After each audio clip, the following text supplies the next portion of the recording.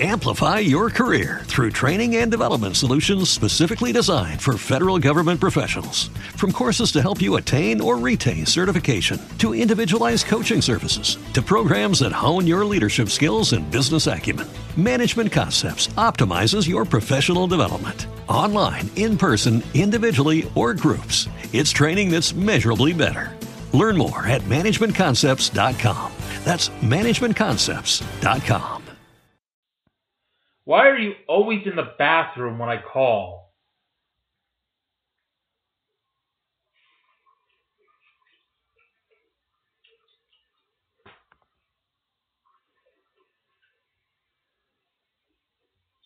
I can't fucking believe this.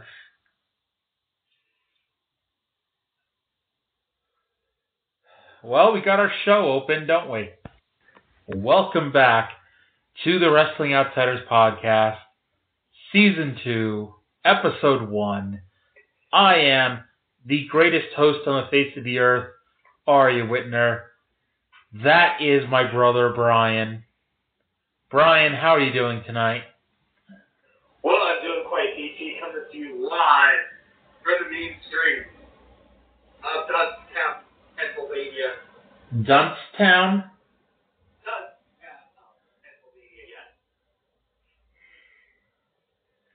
It seems appropriate that the show started with you taking a crap. Well, of course it has to. You know, that brings me back to old school when I used to take shit and pisses and everything else in the middle of the show. So this time around, I figured I'll start with the new thing and just go right at the beginning. In case you've had the pleasure of never listening to us before, why have you not listened to us? This is a wrestling podcast that, while we review the same crap everybody else apparently does, we're a bit different in how we do it.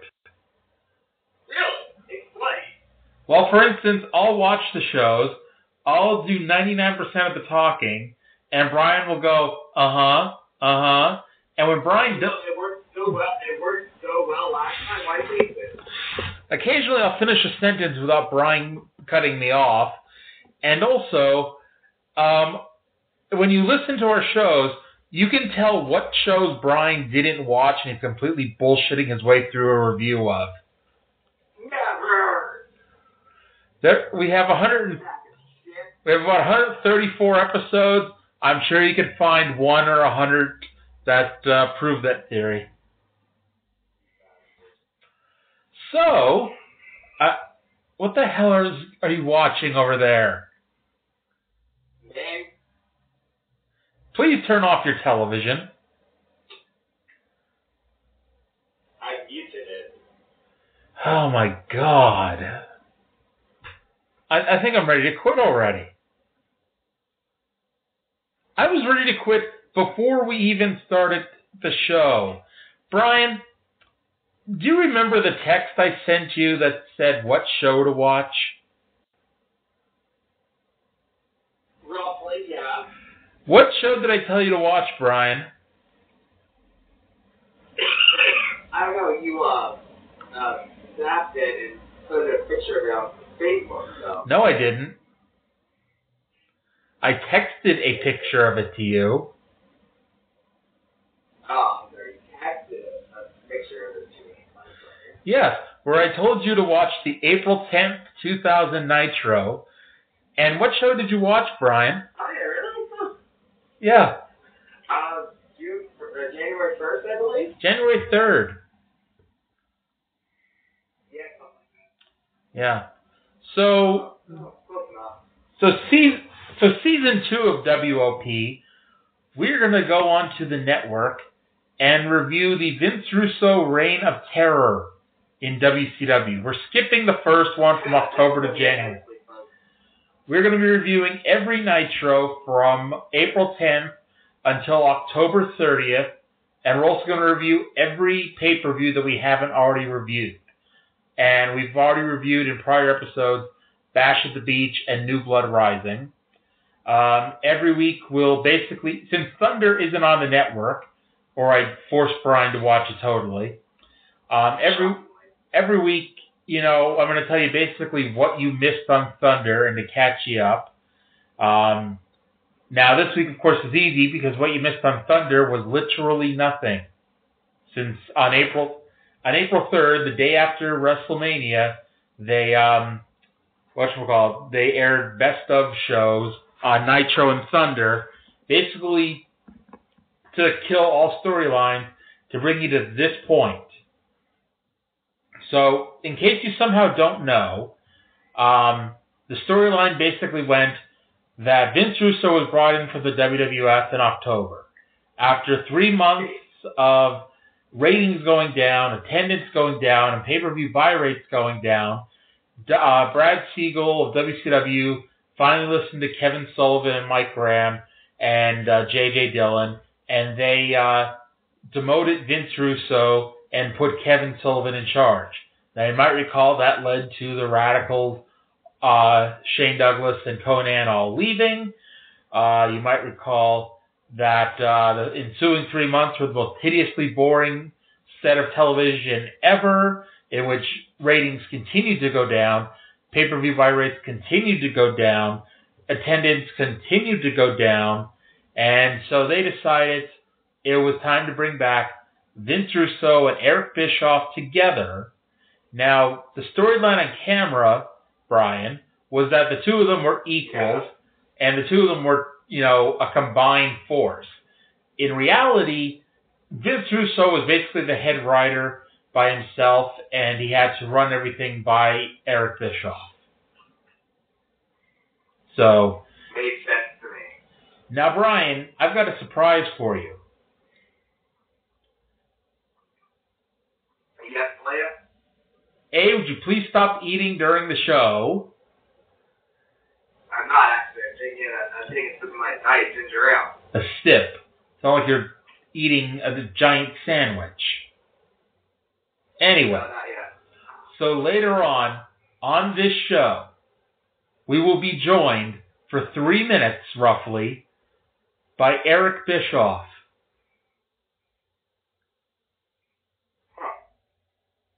I was expecting a better response to that, but not really. Not really.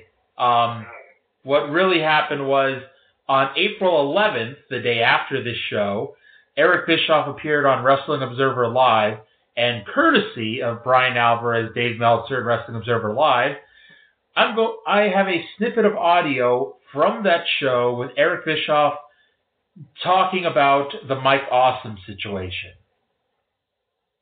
And so I'll play that at I'll play that at the end of this show. So speaking of Mike Awesome, that's the big news. Well, the other big news going into this show. The plan was for Mike Awesome to show up as a surprise and throw down the ECW title on TV. Paul Heyman found out about this and took WCW to court. To make a very long story short, and you'll hear Eric talk more about it later, they allowed to let Mike Awesome out of his contract as long as he returned to the company on April 13th in Indianapolis and lose the belt to anyone of Paul's choosing. The announcers were also to mention the April 13th show and plug the TNN show on Friday night where Awesome would defend the title, where they'd show the title loss from the night before. We'll get into it more, but Tony Schiavone cost WCW a six-figure payday because WCW then had to pay Paul Heyman a low six-figure amount because Tony Schiavone decided to mute Scott Hudson when Scott Hudson was doing as he was told to do, and Tony Schiavone decided on his own to not allow him to do it. And so they made kind of half-assed mentions to Awesome being champion and having a title defense. However, the actual part that he was supposed to say was never said on television. Paul Heyman took them back to court. There was actually a brief period of time where it seemed like he wasn't going to be allowed to go to WCW, but WCW paid them a low six-figure amount.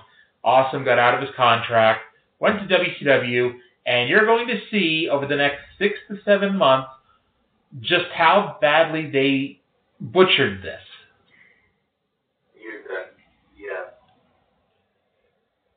So, Brian, you ready for the show? Thrilled, beyond belief. Would you please mute or turn off your television? We can still hear it. It is muted. Uh-huh. And please keep it muted. It is. Uh-huh. It is. Okay. It is. So the show begins with Brian Knobbs being set on fire. No, it doesn't. Yes, it does, technically. They show the bird poop logo, the WCW bird poop logo, and they have a brand new screen, a brand new set, and they set up a shit ton of pyro. Some of the pyro fell down and set Brian Knobbs' head on fire. Really? Yes. Nobody was so pissed during the whole... One of the reasons. Call in the ring. Yes. Huh? Yes. Oh, lovely. And among the people, you see basically everybody under the age of 40 already in the ring or standing outside of it. Besides Fit Finlay. Among the people you see and will never see again, by the way, is Vincent / Virgil and Molly Holly were all among the people standing outside the ring, and you never see them again. So this led to the only people, by the way, who came out afterwards were Scott Steiner, The Wall, Vampiro, Kidman in a suit, Van Hammer of all people, Ernest the Cat Miller, Torrie Wilson, Booker T, and Jeff Jarrett all came out. Jarrett took the mic, said that he was the chosen one. We should have a drinking game for every time we hear that over the next 6 months. And he said that he was handpicked to be the next world champion by the man who turned the WWF around. They referred to Kevin Sullivan, Mike Graham, and J.J. Dillon as the good old boys, which began the series of inside terminology used all throughout the show that no one in the audience understood because Vince Russo booked for the internet, and the internet was in its infancy in early 2000. Jarrett introduced Vince McMahon's best-kept secret, Vince Russo, and out came Vince Russo for the first time ever on WCW television. In real life, he used the Road Warriors Iron Man song, but they're not going to pay, fees for that song. They used the song that, if you watch the old WCW Saturday Night, they, ironically enough, used the song the Road Warriors used on those old Saturday night shows. I want to point out, everybody else is dressed in their nicest dress clothes, a nice suit, and Vince Russo comes out dressed like a slob. Are you surprised? Nope. All it was missing was a Yankees cap. Yeah, or something Yankees apparel. Yeah. Russo said he came to WCW to beat Vince McMahon in his own game, but the good old boys brought Russo down. He mentioned that Benoit and Guerrero and Malenko left, and they knew that it was all bullshit. Russo said that he was in charge now, and the inflated egos are over. This is the dawning of a new day, and told them to seize the opportunity, Brian. Looks like you could barely stay awake. This brought out Eric Bischoff. Now, Brian, what you may not know, because Vince Russo books for the internet, but they leaked stories to the internet before this show, saying that Russo and Bischoff were at odds and that they were going to be heads of the opposing groups, that Bischoff was going to be head of the Millionaires Club, and Russo was going to be in charge of the New Blood. So, of course, to swerve the internet, Eric Bischoff comes out and they hug. They are in cahoots. They kiss and make up. They fight, they kiss, they make up. They fight, they kiss, and they make up. What do they do after they fight? They make up. Okay. Now, this was Bischoff's first appearance on Nitro since he got demoted back in September. And he pointed out that he was screwed by the same people that screwed Russo. He said that being away made him realize all his mistakes. Mistakes like Scott Hall, Kevin Nash, Sting, DDP, Sid, and the biggest mistake he ever made, Hulk Hogan. All right, there. That's about $8 to $9 million of your talent revenue right there, or your. Pretty much. Yeah. Bischoff officially named the under 40 group the New Blood before calling out all the old guys. And the only 4 old guys who bothered to show up to work on time, by the way, were DDP, Sting, Luger, and Sid. Sid being world champion. Yes, world champion Sid Vicious. Bischoff mocked all of them for actually bothering to come to work. And this was all about putting over the non-wrestlers. I say non-wrestlers, but trust me, that'll change, Brian, won't it? Yep. Oh, God. Non-wrestlers, the whole 5 of them. Well, I just meant Bischoff and Russo, the non-wrestlers. Oh, that's okay. Yeah. Russo told Ric Flair, who wasn't even at the arena yet, he called Ric Flair a piece of shit and will personally flush him down the toilet. After scraping him off the bottom of the shoe. Yep. Then he said this was an even playing field and announced that all champions were stripped of their titles. The fans began chanting for Goldberg as Jarrett and the Harris brothers and Brian Knobbs. And you don't see it on camera, but they had to have done it. The artist formerly known as Prince Iaukea, they all gave up their championships. And then Eric Bischoff ordered Sid, and by the way, all the old guys were standing up in front of the video wall. Bischoff ordered Sid. Ooh, Yeah. really? Hey, it was nicer than the old entrance. Do you not remember the bird poop logo entrance? I do. You know why, by the way, before we continue, do you know why I keep calling it the bird poop logo? I do not know. Because WCW, in their infinite wisdom, paid money for advertising. I don't know if this was in a newspaper or... Because I know they took advertising out in Sports Illustrated as well. But they advertised the new WCW logo, and one of the ways that they advertised it was by having somebody say that it looked like something a bird pooped out. What better ways to put over your product, right? I can't think of any other. By the way, back to reality. Eric Bischoff told Sid to bring him the world title, and so Sid, 6'9", 300 pounds, muscular, built like a brick shithouse, told Bischoff to bring his scrawny ass over there and take it. So Eric Bischoff, scrawny ass non-wrestler. In which case, Eric Bischoff did. Yes. While threatening Sid that if you touch him, you'll be sued for every single penny he has, pretty much. Yes. Eric Bischoff, scrawny ass little guy, walks up without even blinking an eye, walks right up to Sid, gets in his face, and then in the moment that everyone always thinks of when they talk about this show, Eric Bischoff asks Sid if he can't find his scissors. The announcers flipped the fuck out like this was the absolute worst thing you could possibly say to Sid.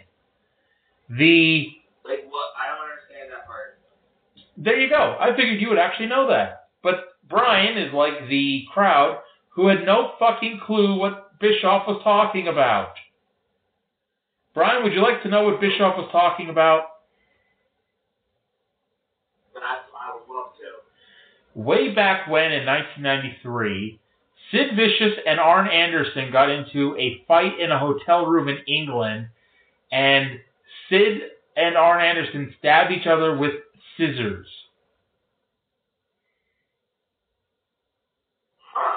Yes. It was a famous thing at the time. Sid was supposed to win the world title from Vader at the Starrcade that Flair ended up winning it on, but then he got fired for this, and so Flair ended up getting it.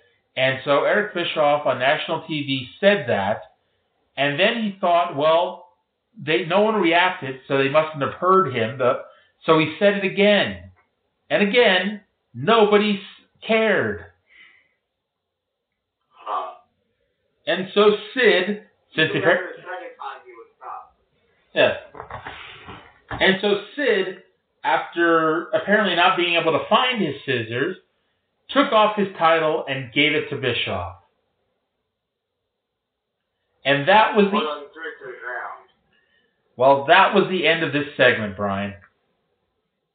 20 minutes. And we only spent... Well, we're 20 minutes... I'd say we're 20 minutes into the show, so, you know. So, Tony Schiavone, Scott Hudson, and Mark Madden are at ringside recapping everything. After commercial, Hulk Hogan finally arrives, more than 20 minutes into the show.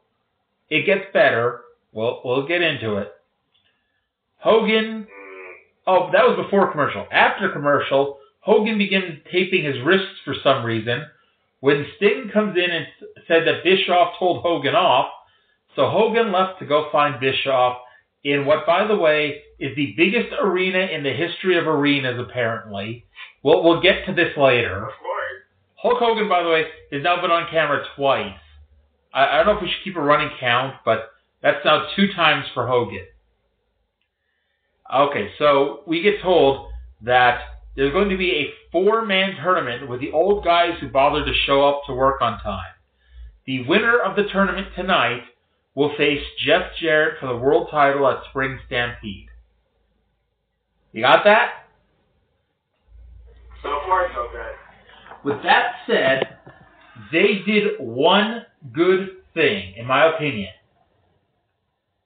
The first match was DDP versus Lex Luger. And the story was that both men did not have their music, pyro, and light shows. They had it stripped away, and that the story was that they had to earn their music and their pyro and their light show. And I thought that was a cool little touch. Yeah, it was. It pissed off very people, and you know, Lex Luger didn't have a spotlight, which would piss me off too. Well, the problem with that was the lack of follow-up, because I believe this was the only match where they did that in. Am I right? Yes, you are correct. Yeah. Yeah. So, this match sucked. Luger screwed up a neck breaker and almost fell on Page. He then kicked Page in the groin. Scott Hudson called this match pay-per-view quality, which probably explains to you why people stopped buying their pay-per-views. Mark Madden ripped on Page and said that he wasn't really hurt when he was out for the last 3 months, which I'm sure Page just loved. Lex Luger's in control when suddenly Buff Bagwell's music started playing. In the middle of the match, Buff Bagwell's music started playing. Yeah. Out came Buff, who, by the way, he got music, he got pyro, and Luger had the reaction that the rest of us did. What the fuck? Now, the finish of this fucking match. Okay, we'll complain about a lot of finishes, but let's start, this one takes the cake. Oh, yes, we will. So Bagwell comes out and begins hitting on Kimberly, which at least shows a little bit of continuity, because before he got injured, Page and Bagwell were having a really hot feud over Bagwell allegedly hitting on Kimberly. That distracted Page, so Bagwell then went over and started hitting on Liz, and began forcing himself on Liz. So Luger got distracted. Page hit the diamond cutter, a crappy-looking diamond cutter, by the way, and won. Yes. By the way, it was a pretty shitty time in Hunter. Do I need to explain to you why Elizabeth is going to be a big part of the storyline for the next month? No, go ahead. Explain to people who may not understand it. Tell me, do you understand it, Brian? Not completely, no. Okay. Where does Vince Russo live, or where did he grow up? Connecticut, wasn't it? No. What accent does he have, Brian? Okay, New York. Wow. And what company is based mostly out of New York? WWF. And Vince Russo was probably a teenager in the 80s when what woman was the biggest sex symbol on WWF television? Yes, Elizabeth. I am not lying when I say that Miss Elizabeth is going to get a lot of TV time because of Vince Russo's 13-year-old boy crush when he was watching WWF television as a kid. And we'll get into this as we go along. But Miss Elizabeth refused on multiple occasions to be stripped to her underwear on TV. She refused to wrestle. Yeah, like Vince Russo was obsessed with having her stripped to her underwear on TV. And I just want to say for the record, she never gets stripped to her underwear. So backstage, Hulk Hogan is still looking for Eric Bischoff. 3, by the way. Oh, we're going to keep a count right here of all the non-wrestling segments in a row. Because, oh boy, wait till we get to the end. Yeah. Because if you thought, that was a bad wrestling match, but hey, who needs wrestling on this wrestling show, right? Exactly, and it makes no sense to me either. So Hogan's looking all over the arena for Eric Bischoff, and then Curt Hennig has found Vince Russo and asked Russo why he's not getting a world title shot. So Russo booked Jarrett versus Curt Hennig, and the winner gets the world title match at Spring Stampede. Hulk Hogan is still looking for Eric Bischoff. Biggest arena in the world, I'm telling you. Tank Abbott is out. Tank Abbott is out next. For, I don't know if this is the low light of the show or not.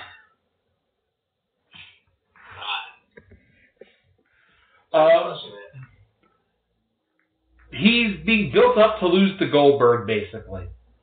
Goldberg's not going to be back for about 6 to 7 weeks, and so Vince Russo decided to push Tank Abbott so he could lose to Goldberg. And by the way, I can't wait to review that match. Oh boy, I can't wait. That was an actual match? Goldberg and Tank Abbott. I actually, even more than that, I can't wait to share with you the build-up to that match.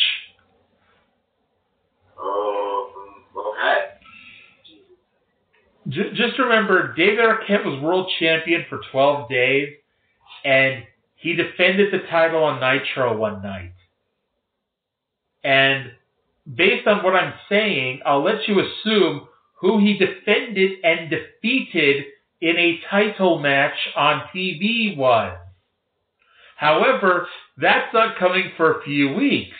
So let's let everybody else dot those two together, huh?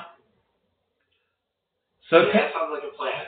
Scary plan, but definitely a plan. So Tank Abbott, hint, hint, hint, has decided that even though he doesn't know the difference between a wristwatch and a wrist lock, that's by the way his quote, he does know how to kick ass.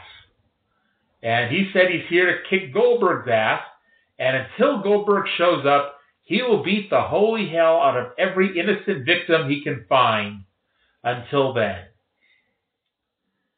So he beat up Mark Madden. Mark Madden, who, let's just say, in case you've never watched wrestling, he has a physique similar to Brian and myself. Would you say that's a fair comparison, Brian? Maybe to you. Oh, really? To you. I can't. Yeah, I love to see it without your shirt on. Actually, I wouldn't. Let it be known, Brian's greatest contribution to the show is to scream "woo." So anyway, he beats up Mark Madden, throws him in the ring, rips off Mark Madden's t-shirt, and beats up not the lead announcer, but one of the three main announcers of the company. Jeff Jarrett was backstage complaining to Vince Russo about having to wrestle Kurt Hennig, and Russo said that he wasn't. I would too if I was Jeff Jarrett. Well, Russo's defense was I would spend every second get bitching about well, Russo said that he wasn't J.J. Dillon. By the way, do you have anything to say about the Tank Abbott segment? Poor Tank Abbott being forced to beat the shit out of Mark Madden. Anything else? Yeah. Like when they find someone with a better physique. Like the Vita Schiavone. Or even Hudson. Don't worry, Hudson gets embarrassed soon enough. Billy Kidman was walking backstage and complaining that he had to do this.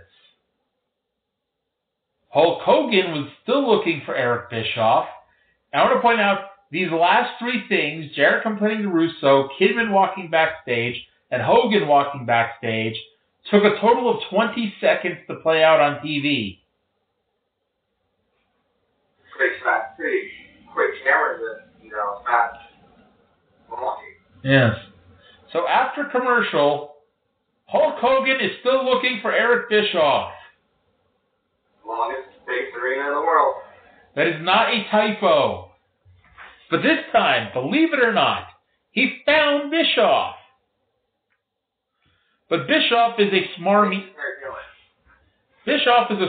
asshole and told Hogan that Sid and Sting are full of shit and they are friends. By the way, Sid never told Hogan a damn thing. Sid was never even on TV. However, maybe it was a pre-tape that actually got cut. I guess it was 5 too many seconds.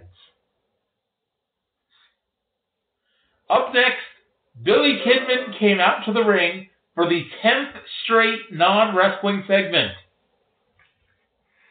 He did count very well. Oh, it continues. Kidman cut a heel promo about the egomaniacs in the back. He said he was used and abused and told to keep his mouth shut, but tonight is his night, and he is out here to address... You haven't improved at all, have you, Brian? No, I have not. You gotta wait for me to finish a sentence here, kid. Okay. So, Kidman said that... I hate you.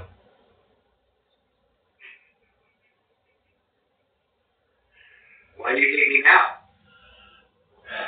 For burping right into the phone during the show. I have no idea what you're talking about.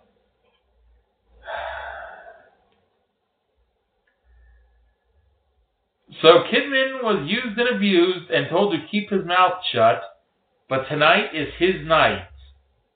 He is out here to address the biggest egomaniac, Hulk Hogan. Kidman said that Hogan was ripping on his lack of size, and I should point out that Hogan never said any of these things on TV. Of course not. Anyway... Kidman's just making them up. No, Hogan said them on the Bubba the Love Sponge show, which, by the way, is not aired on WCW television. You mean the guy who like cheating on him with? Yes. Okay. So Kidman said that he will never have Hogan's body, but Kidman does have heart and talent, and called Hogan a pile of shit before calling the Hulkster out. Hogan then left Bischoff's office and just happened to see a TV screen with Kidman mocking his bald spot, and the announcers continued to talk about how we all knew what Hogan said. No, we didn't! Brian, do you know what Hogan said about Kidman? On the Love Fun show? Yes. Apparently he said that Kidman was too small and couldn't headline a flea market wrestling show. These things were never said on TV, but now we're all supposed to know what the fuck he's talking about. God, Hogan. Shivani, in the insider comment of his night, said that these things, and I quote, brought Kidman's work rate down. Like, what the fuck? Like, really? So Hogan came out and towered over Kidman. Hogan, by the way, was like only 6'4", 6'5", like a good 6, 7, 8 inches taller than Kidman. And he said he's been listening to Kidman cry for months and said he gives the young guys a bad name. Kidman said that Hogan's run was over, so Hogan said that Kidman was pussy whipped, so Kidman was on the attack, Brian. And for 30 seconds... Let's get one thing straight. If I was pussy whipped by Corey Wilson, I would not complain a single bit. Hogan sold for 30 seconds. Kidman beat his ass for 30 seconds. And then he beat the holy living fuck out of Kidman. He beat Kidman's ass all over the ringside area. He threw him in the ring. He made Kidman into a complete joke on night one. And so Bischoff came out with a chair and hit Hogan with it. It was a swerve, Brian. In fact, it was a double swerve. Yes. Because the announcer said that Bischoff really swerved Russo and was really friends with Hogan. So then it was a swerve when Bischoff turned on Hogan. And then Kidman, who just got his ass kicked all over the place, covered Hogan. Bischoff made the count, and Kidman, quote-unquote, pinned Hulk Hogan. But it had nothing to do... The wrestling god. Yes. It had nothing to do with Kidman. Eric Bischoff beat Hulk Hogan in this match. Hogan, though, was nice enough to wear a white shirt, so the blood that he got from the chair shot trickled onto his white shirt. For 5 seconds. For 5 seconds, because we immediately cut away to Ric Flair arriving by limo, 50-plus minutes late, by the way. Hogan is fine. Should be at this point. I know, right? Bleeding Hulk Hogan threw stuff around backstage. He said son of a bitch a lot. Yes, he was. Eric Bischoff watched the replay of the opening segment on a monitor, and then, in a completely different segment, Ric Flair came out for the 14th straight non-wrestling segment of the show. After all the swearing on this show, the only apologies the entire time, Scott Hudson apologized for Hulk Hogan saying son of a bitch. Not shit, damn. Fuck, L. Oh, fuck wasn't that. Fuck's just word is all fucked up. Like I said, fuck, please only times there's fuck, that's right. I'm done. You sure? I think so. Fuck. Okay. So, Flair came out and said that Russo grew up watching him and now has the audacity to call him old. He pointed out that just because we have new talent doesn't mean he isn't great. He said Russo watched Babe Ruth, and I want to point out Russo is not that old. Since Babe Ruth was dead long before Vince Russo was alive. Flair said that... He even thought of by his mama. Flair said that he, Hogan, Sting, and Page did not get old. They got great based on their own abilities, and said that at least Bischoff had the guts to walk up to Sid earlier, while Russo has no guts. 1991 broke out as Scott Steiner came out, I swear to God, to Steinerized. Yes. Big Papa Pump comes up to his 1991 theme song, and I know he has it for a few weeks because he has it next week, and so he definitely has it at Spring Stampede. And Scott Steiner cut a promo, basically redoing the promo that got him suspended 2 months earlier when he went off the script and called Flair an egotistical son of a bitch and got suspended for it. Steiner called him an old bastard, which, by the way, wasn't bleeped or apologized for. Said that Flair and his old bastard friends tried to get him fired, and said that every WWF champion except for one came from WCW, and Flair and his old bastard friends got them fired. By the way, Brian, who was the one WWF champion that was not fired by WCW? Like all time or just No, time span? in that time span. Hogan? No. I have no idea. The Rock. Oh, yeah. So, Steiner said that he was not going to bring Flair up to his level, but is going to lower himself to Flair's level. So even if you were to take that as a fact that, Scott Steiner's at a level above Ric Flair, he just said that he was going to bring himself down instead of bringing his opponent up, which put him in a lower position by saying that. It's Scott Steiner, what do you expect? I expect him to do a horse mouth impersonation of Flair.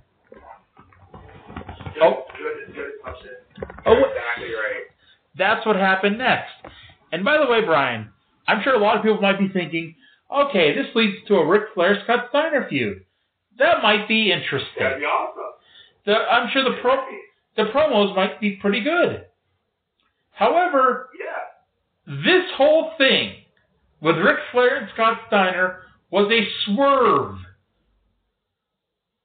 because it was done to build up to the return of Shane Douglas, of all people, showing up and attacking Flair from behind. Steiner was still calling Flair an old bastard when they cut away, and the announcer screamed that Shane doesn't work for the company anymore, but despite that, they still showed multiple replays of him attacking Flair. Yep. Not surprised. Kevin Nash then showed up over... Oh, do you have anything to say about the segment? But like you said, like it would be a beautiful feud putting Ric Flair and Scott Steiner together.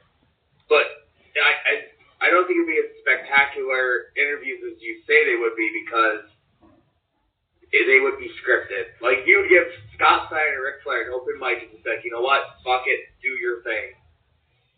That would be awesome. But they wouldn't. They'd be like, okay, you have to say this, this, and this, and this, this, and this. So, but yeah, it's bullshit. Shane Douglas comes back. Why? Because we're booking for the internet, and everybody was on the internet, so everybody knows that Shane Douglas doesn't like Ric Flair.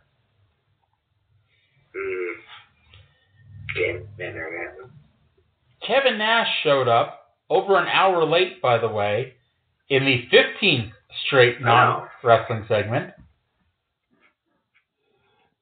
Tell me, Brian, when you first watched this and you saw basically a black screen, what did you think the fuck was happening next after Kevin Nash?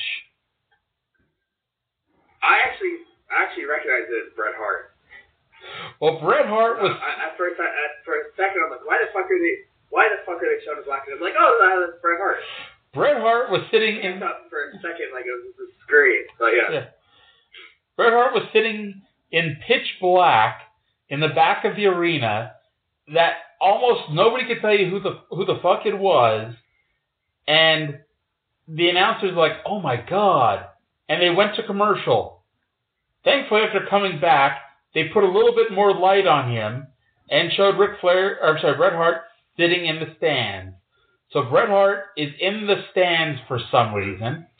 By the way, that was not the first idea for where Bret should be sitting. Do you want to know where they wanted Bret to be sitting during this segment? During this 10-second segment? No. Think of the worst place in April of 2000 for Bret Hart to just randomly be sitting.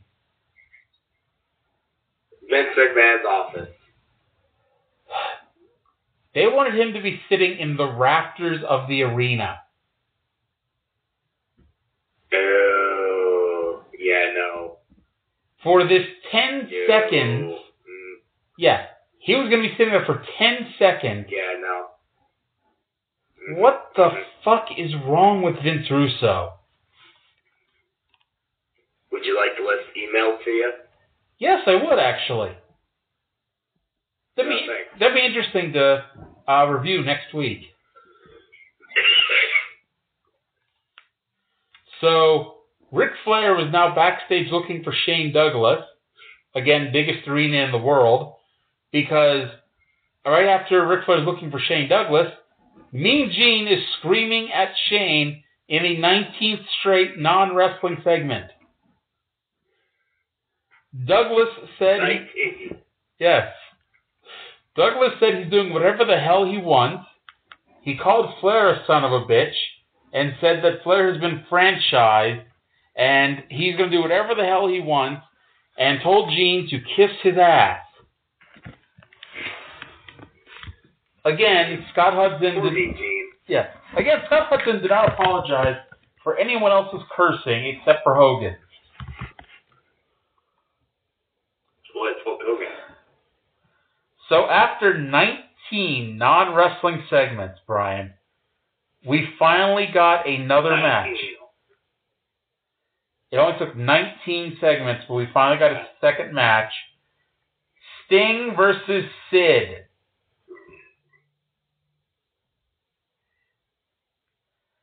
So, this is the second match of our mini tournament to crown the number 2 contender for the world title. Oh my god, if you thought DDP and Luger was bad, this was worse. You think? Sid begins the match by punching Sting in the breast, and then punched him in the balls. Sid could not even... Nick Patrick is the referee, of course. Sid could not even sync up his foot stomps with the movement of his punches and his kicks. So he'd kick Sting, and then a second later, he would stomp the ground. Sting made his comeback, and Sid, the linear world champion, no-sold a lot. He's a Millennium Man. Suddenly, music began playing. And the fucking wall came out. With the table. Sid is going to feud with the fucking wall. The crowd, who was actually making the whole thing. The crowd, which was making a lot of noise for this really bad match, suddenly shut up. Somehow, Nick Patrick got bumped. Brian, how did Nick Patrick get bumped? I think it was Sid. Yeah, Sting did some move to Sid, and Sid kicked out, and jumped in, Howard kicked out, and military Sting on top of Nick Patrick had some delays. That sounds as good as anything else. So the referee is out, and so the wall attacks Sid with a chair, and then puts Sid through the table with the world's worst table bump on a choke slam. The referee wakes up, Nick Patrick. He sees Sid outside the ring, laying inside of a broken table. And what does he do, Brian? He choked him out. He was outside the ring. That's the first thing you can teach in referee school. Sid Vicious was counted out while laying in the wreckage of a broken table. He was outside the ring. Brian, talk about this, because I'm going to go crazy. He could have slipped on a banana peel and went through the table. He could have slipped on a wet spot. You know Sid sweats like a motherfucker. And gone through the table. He could have been running around the ring chasing the wall. Slipped and fell through the table. The Zoomers think he couldn't do it. Okay. The wall choke slamming through the table did not make any sense. Okay, but where did this table come from if you're the referee? Because the referee did not see a table set up when he fell asleep. Well, I think the wall was coming out before the matcher got fucked. So, shouldn't Nick Patrick have thought, hey, what the fuck happened to Sid? He probably did, but it's Nick Patrick, so he had a list of things that could have happened. Oh, boy. So, Brian, were you happy with seeing some wrestling?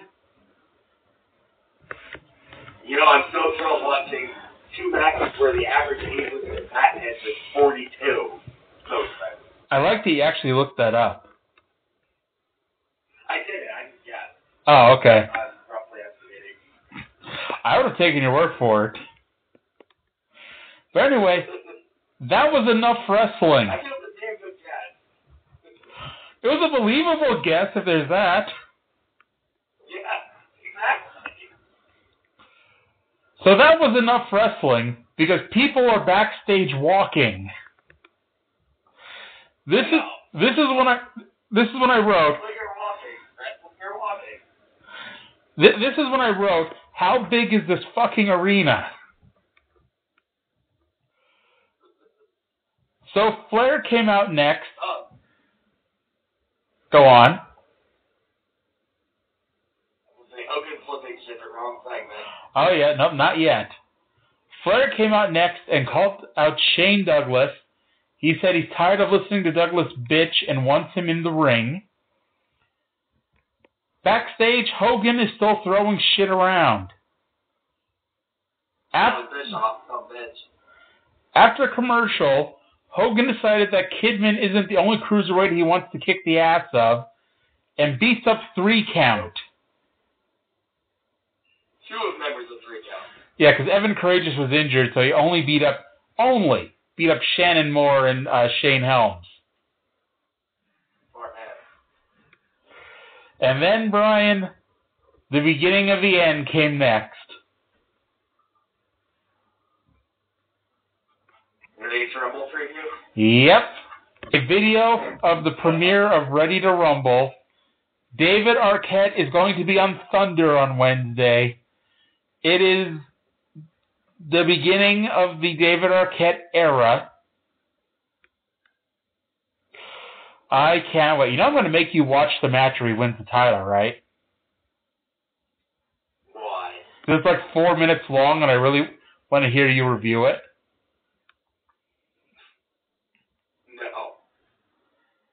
Yeah, yeah. You can't make me do shit. I cannot allow you on the show. You wouldn't do that to me. Yeah, Lord knows I've never done this show by myself before. No, of course not, never.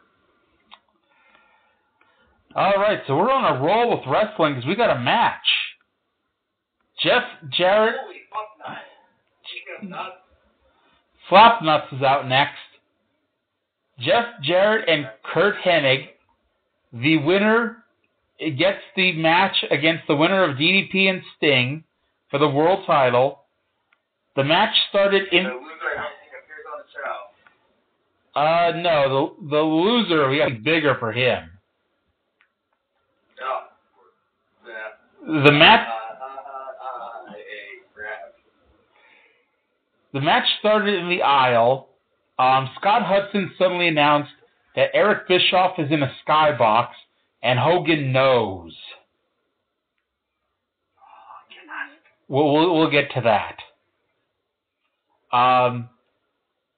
And so, what the hell was I going to say? God damn it, I don't remember what... Yeah, I know, but I had something I was going to say, and then I forget now. Oh, yeah, now I do. In the one thing they did well, Mark Madden did not come back after Tank Abbott kicked his ass. Thank you, Jesus. Because I was convinced that he came back out to announce the rest of the show, and I was going to be so pissed off. So this was a 2-minute version of the Jarrett match you've ever seen. Even in 2 minutes, they managed to get their out-of-the-ring brawling and, you know, the craziness to break down into a single match.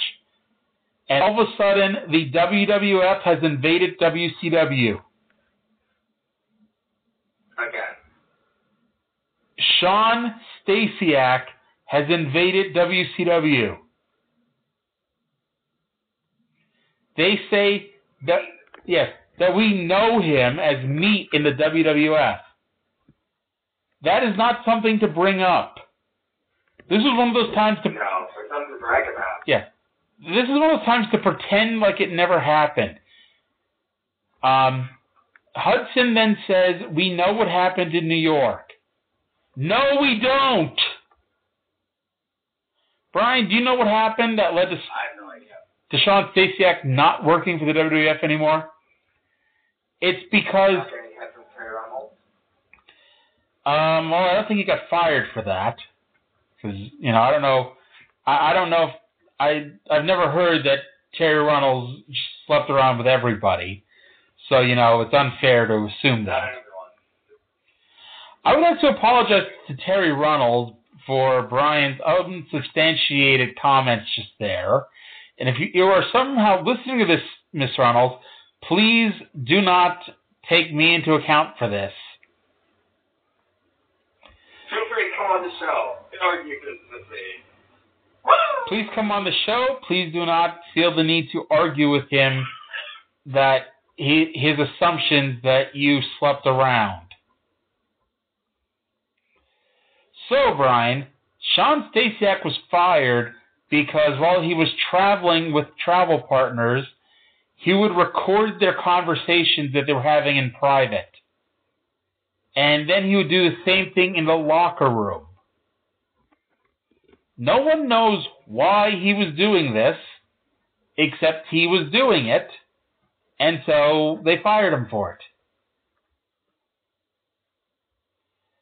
Sean Stasiak gets in the... Trying to get one up on the competition. The referee gets bumped somehow. I feel like I've said that before. So Sean Stasiak gives Curt Hennig a move. I don't know what he did. It was botched. He almost dropped Hennig on his head. And then Jarrett gave him the stroke. The referee woke up, and Jeff Jarrett wins. So Jeff Jarrett, future world champion, cannot even beat Curt Hennig cleanly on this program. It's Curt Hennig, though. Hulk Hogan is broken into a skybox and is now screaming at fans. I'm sure that they are thrilled that he was bleeding all over them.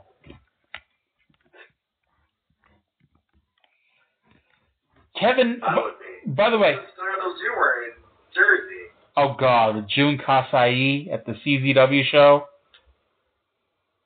Yes. The one I drove you to. One that I got forced against my will to go to. Instead of watching Jay Briscoe win the ROH World title from Kevin Steen, we went to CZ fucking W.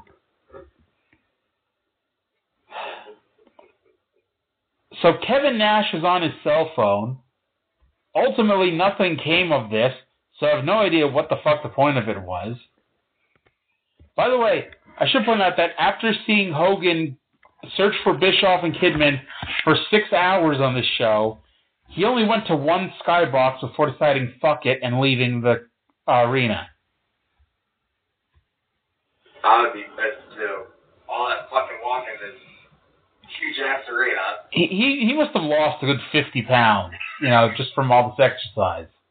I have to believe. Sting cut a promo saying he's worked his ass off 1988. He's the most loyal WCW employee. So Sunday he's coming after Bischoff's boy, Jeff Jarrett. Ric Flair and Shane Douglas was technically a match. They wrestled in street clothes, which was one other small, smart thing they did, because if we're supposed to believe that Shane Douglas doesn't really work here, why would he have showed up with gear? Always be ready. Well, in theory, he was going to be put in jail for hopping a guardrail and attacking one of the wrestlers, so why have your little skimpy underwear ready? Well, Rob Gronkowski almost got arrested at WrestleMania, so... By the woman... She yelled at me, by the way. Did I tell you that story? No. Remind me after the show to tell you the story, or after this Nitro review, to tell you the story about my run-in with Rob Gronkowski and the security lady. So... Security lady. Yes! Because she works for WWE. Believe it or not, she was not just like a random person hired. So yeah, she works for WWE, and yet nobody bothered to clue her in on the fucking angle at WrestleMania. So Flair, by the way... You weren't even at this WrestleMania. What did I tell you? Wait till the end of this Nitro review and I'll tell you the story. Okay, so Flair showed that he's better at building up a young guy than Hogan is, even though the young guy Flair is working with has been wrestling, by the way, as long as Mick Foley, because they broke in together, and Mick Foley just retired a month earlier. And now Shane Douglas, a man who has been wrestling just as long, is one of the new blood. And so this was officially when they called the old guys the Millionaires Club, because they couldn't just keep calling them the old guys all night long. And Vince Russo decided to come out and hit Ric Flair with a baseball bat for a disqualification. Douglas,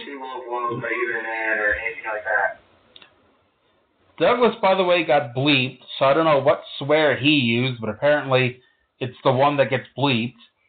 And then Russo stole Flair's Rolex. Now, Brian, you might remember a wrestling group by the name of DX. You might remember. I do. You might even remember how kind of cool it was, 98, 99, to be crotch chopping with your friends and all that shit.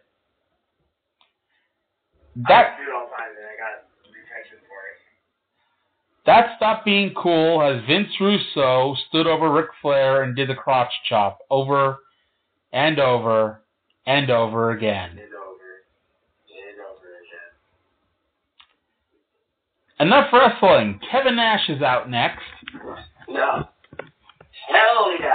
Fuck wrestling on a wrestling show. Bring out the old guys. Kevin Nash called Russo and Bischoff jack-offs about 5,000 times. Nash mocked the last 3 months of WCW and asked what happened to the dog. And so Mike Awesome came in and beat his ass. That's what happened to the dog. Yep. He became Mike Awesome, I guess. By the way, Mike Awesome, one of the things he was not allowed to do, he was not allowed to cut a promo. So, of course, he picked up the microphone and cut a promo saying pretty much nothing. The crowd, by the way, had no idea who the hell he was.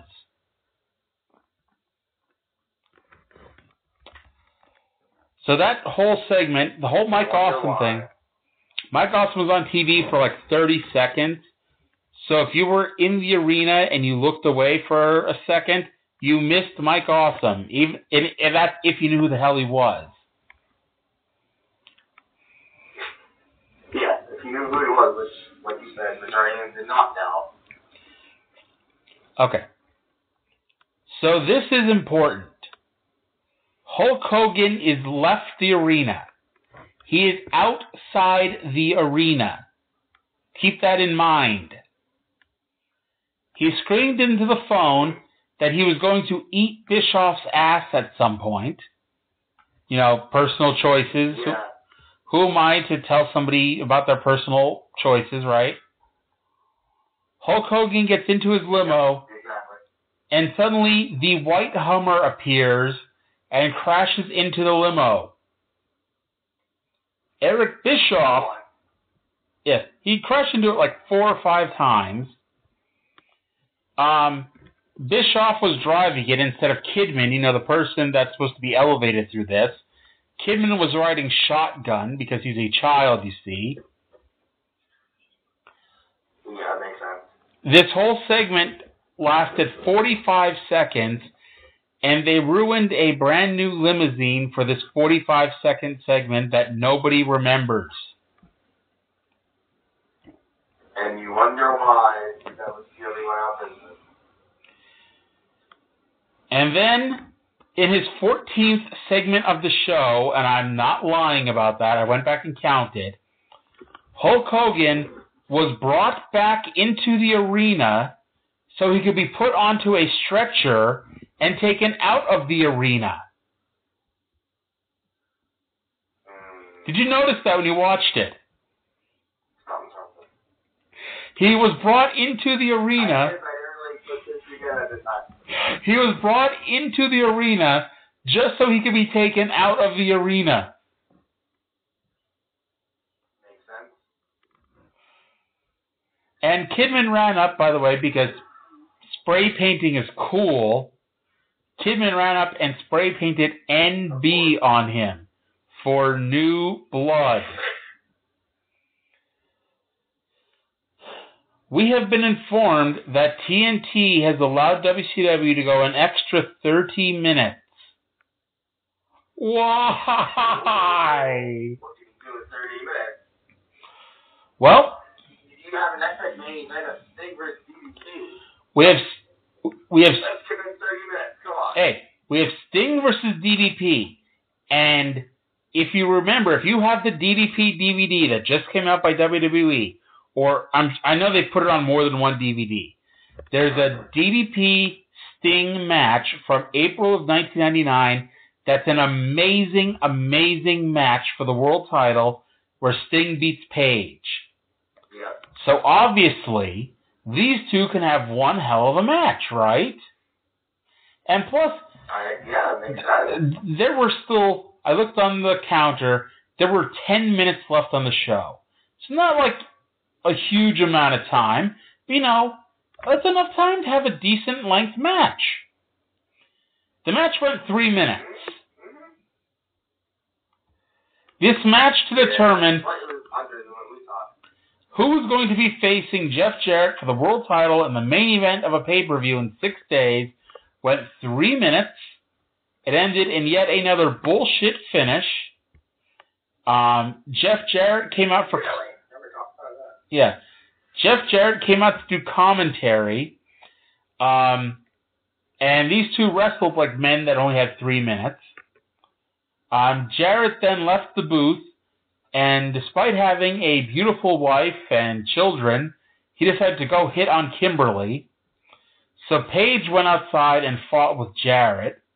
While that was going on, Vampiro showed up, and it was a swerve as he lays out Sting with the nail in the coffin.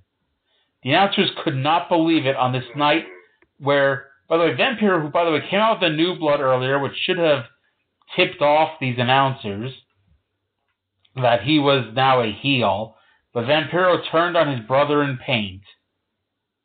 And then Page won with the Diamond Cutter.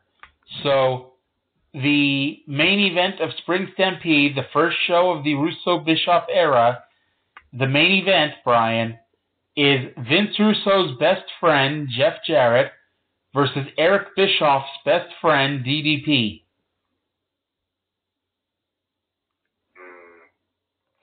Jarrett then went to hit... Yeah. It's like it's fixed or something. In one of those segments that are going to get really annoying next week when we describe what happened at Spring Stampede, Jeff Jarrett then goes to hit Page with a guitar. Kimberly then covered up long before Jarrett even swung, much less Page moved. But Jarrett eventually swung, Page moved, and shockingly, Jarrett hit Kimberly with a guitar. We immediately went to commercial.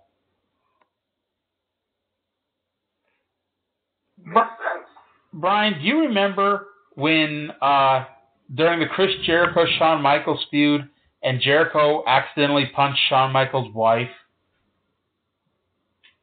I do, that SummerSlam. Yeah.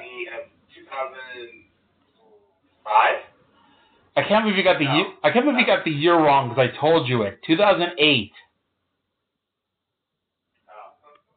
Anyway, so everyone remembers that because it was done really well. The acting of Jericho and Shawn and the wife, perfect. They gave it all the time in the world to sink in. Shawn Michaels wasn't on TV for 2 weeks, and him and Jericho were not in the same arena until a month later when they had their pay-per-view match where Michaels beat the living fuck out of Jericho. Unforgiven. DDP was back in the next segment. The show is not... Yeah, the show is not over, by the way. Bischoff and Russo tell Jarrett to go back out and soak in the cheers of the crowd. So Jarrett cut a promo and said that he's going to win the title and he's going to show Kimberly more wood. Page comes back out for the attack, and so Page is then attacked by Sting. I'm sorry. After Jarrett and Page are fighting, and then Steiner comes out, Luger comes out, Bagwell, Vampiro, and The Wall all run out for a 5-on-2. I'm sorry. How many is that? 1, 2, 3, 4. A 5-on-2 beating. Which, by the way, Luger was holding his own against 3 people. Sting came in and beat up all 5 heels by himself. Booker T and the Cat came out and made it a 7-on-3. And thankfully, that 7 people was enough for the New Blood to get the best of 3 people.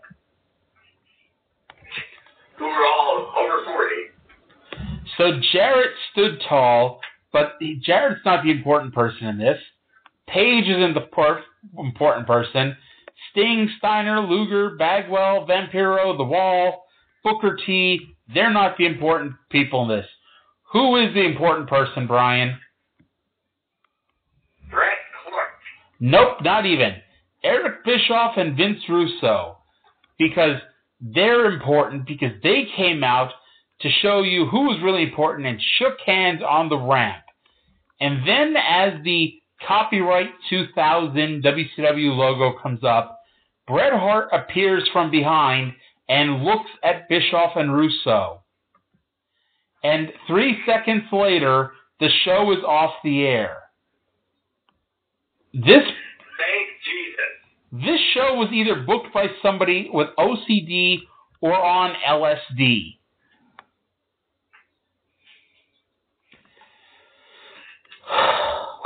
Pretty harsh, but okay. So let's go through the positives and the negatives, Brian. And by the way, I'm going to apologize in advance. I said earlier that Bischoff was going to be on to talk about Mike Awesome, but no, I've already covered everything with Mike Awesome. Bischoff's actually going to be talking about the criticism of too much inside comments on the show. So, the positives of the show. The show was not boring.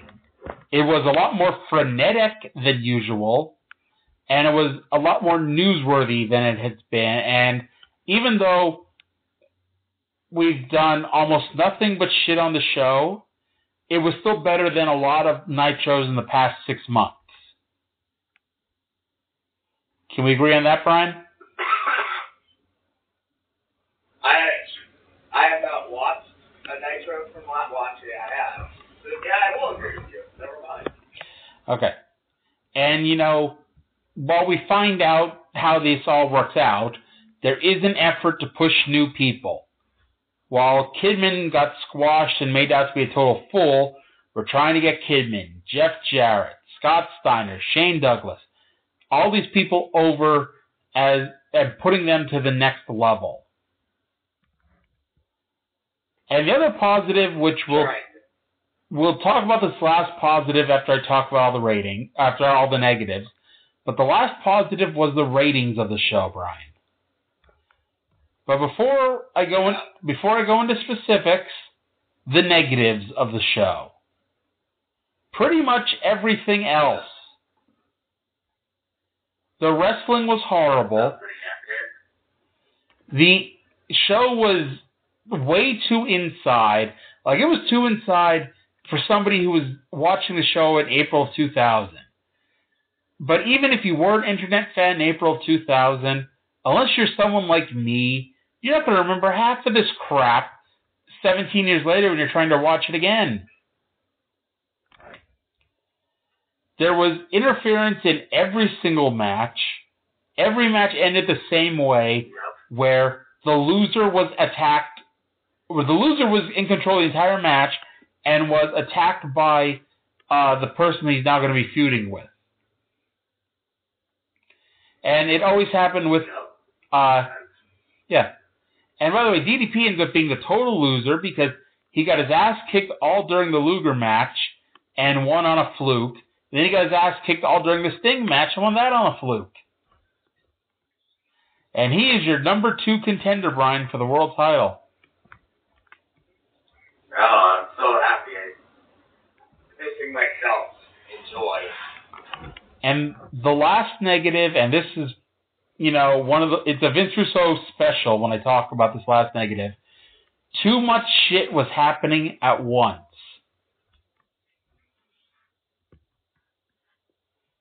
Any comments on that, Brian? Would you agree, disagree? No, I agree. It's a typical Russo show. It's the beginning of the downfall for WCW. Well, the ratings. WCW got to celebrate this week, Brian. Raw did a 6... No, Christ no. Raw did a 6.2 rating, which was down from a 6.4 rating on April 3rd. And Nitro did a 3.1 rating, which their last competitive show was on March 27th, where they did a 2.6, and it was their best opposed rating since January 24th. February 14th did a 3.6 rating, but that was that was unopposed because Raw was preempted due to the dog show. So that was fucking dogs. Yep. So that was Nitro. And next week, Brian, it's Spring Stampede. It's already a pay-per-view, and we know one match.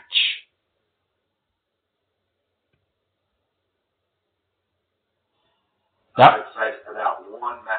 Yeah, I think it was the only good match on the show, too, which should get you ready for that show. I think there's like 16 matches.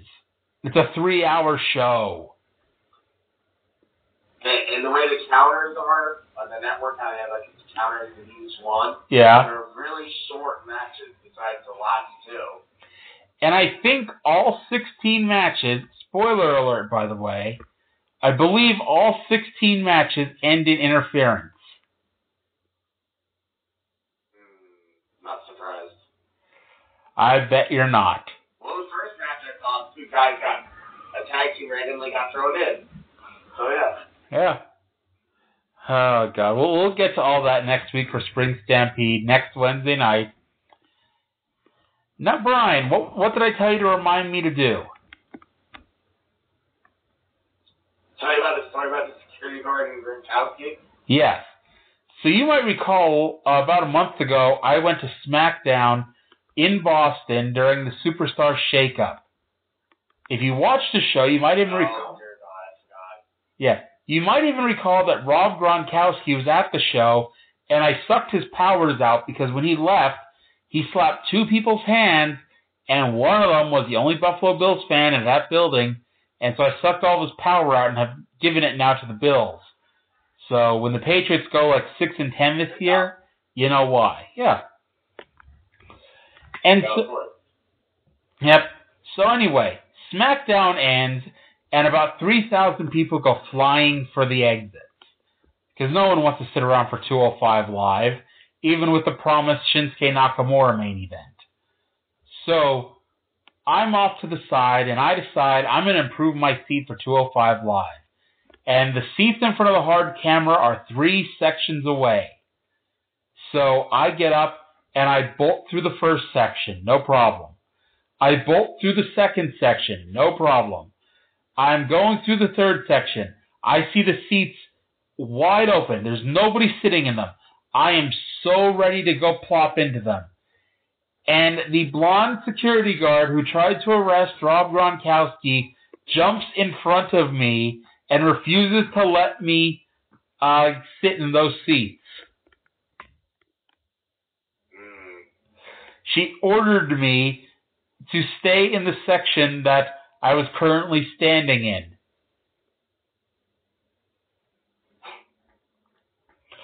So, wasn't that the section that you wanted to be in? No, I was still one over because I was trying to get into the section in front of the hard camera. Oh, okay. So Rob Gronkowski and I have a mutual enemy, Brian. Poor blonde security guard. Yeah. So, with that, Brian, do you have anything left you want to talk about? I do not. Hopefully next week this cold I have will go away. I will not be coughing my lungs out during the show. We know better than to hope for that, Brian. But that is going to do it. We are back, folks. So until next Wednesday night, when we're back with yet another fantastic episode, thank you for listening, and we'll talk to you again in 7 days. Not going to say anything to wrap it up? Good night.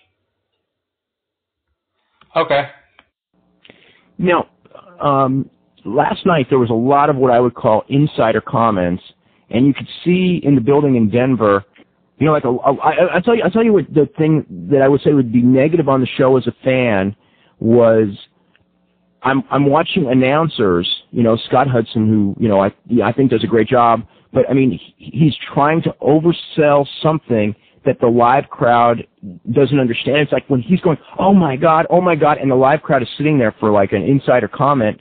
I think that it's almost like, you know, the people at home are going like, he's overselling something that doesn't exist, because I think I think the majority of the audience, if the fans live aren't really understanding, I think the majority of the audience at home isn't, and unless it's the announcers are given the leeway to explain when it's clear the audience isn't understanding a comment, yeah, or the person who's delivering the comment, you know, even like your comment with the scissors with Sid Vicious, yeah, you know, it's sort of like it was real obvious that, like, you know most people don't know that story. It's a great story for people who do know.